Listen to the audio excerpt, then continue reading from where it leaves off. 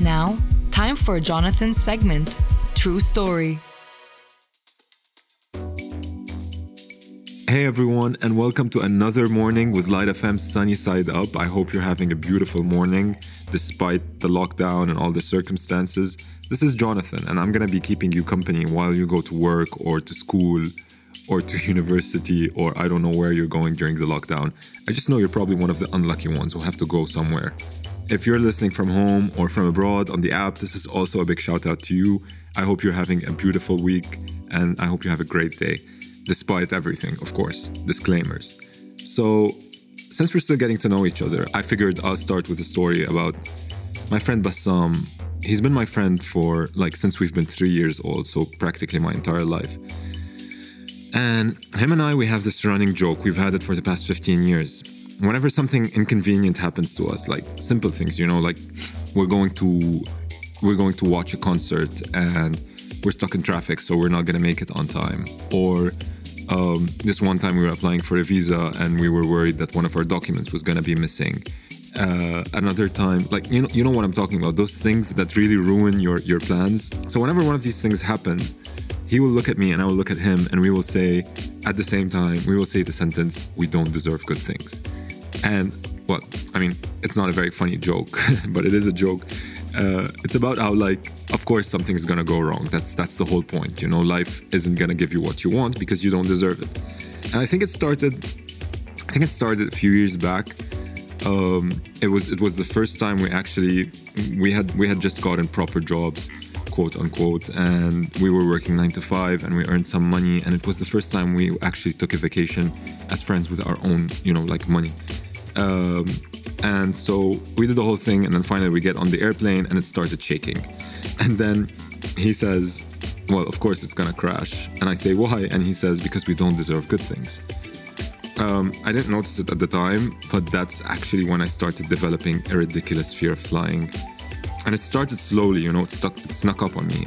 But it got so bad in the subsequent years that I started avoiding flights altogether. Disclaimer, I really miss flying now. But the logic that started this was as follows. If we work hard for something and got it, there's a price to be paid. There just is, it can't be easy. We can't just get things. Something needs to go wrong because we simply don't deserve good things. But here's the thing. This isn't true. We don't deserve bad things.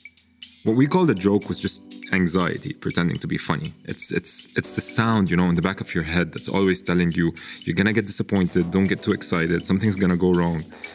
And it's only lately that I've come to understand that this voice isn't there by accident.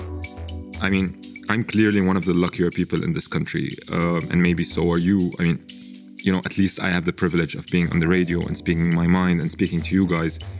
And a lot of people don't have that. And yet, even those of us who are lucky, we feel there's a structural system in place that prevents us from getting good things. And I'm talking about wars, oppression, theft, corruption. Slowly, there's this feeling of being robbed that slowly seeps into the other aspects of our lives. It starts affecting not just the political things, but also the time we spend with friends, the breaks, when we go have food. At every turn, this country will take something from us. It's always trying to trick us out of something. And the really unfortunate part is that eventually we start anticipating it and we start oppressing ourselves. We start teaching ourselves not to expect good things. And that's when we become our own oppressors. So my fear of flying eventually went away, thank God. Whenever the plane shakes in the air now, or a policeman makes me pull over, or, a bomb explodes in Beirut, let's not go there now, or I don't get my money back from the bank, I remind myself that these things aren't a cosmic punishment. They are the result of intended structural oppression, and I refuse to oppress myself as well. Things in Lebanon go wrong because they were designed to go wrong. That's how I see it. And we shouldn't let this rot everything we love and enjoy. Now I deal with the bad things and I enjoy the good things. So try to remember this. I don't know you, but unless you're governing this country or in any way contributing to the oppression of people, unless you're ruling this place, you probably deserve some really good things. Keep that in mind. And I hope you have a beautiful day and a beautiful week and a beautiful year, despite everything. Have a nice day. And this was Sunny Side Up with Jonathan. That was a true story. With Jonathan.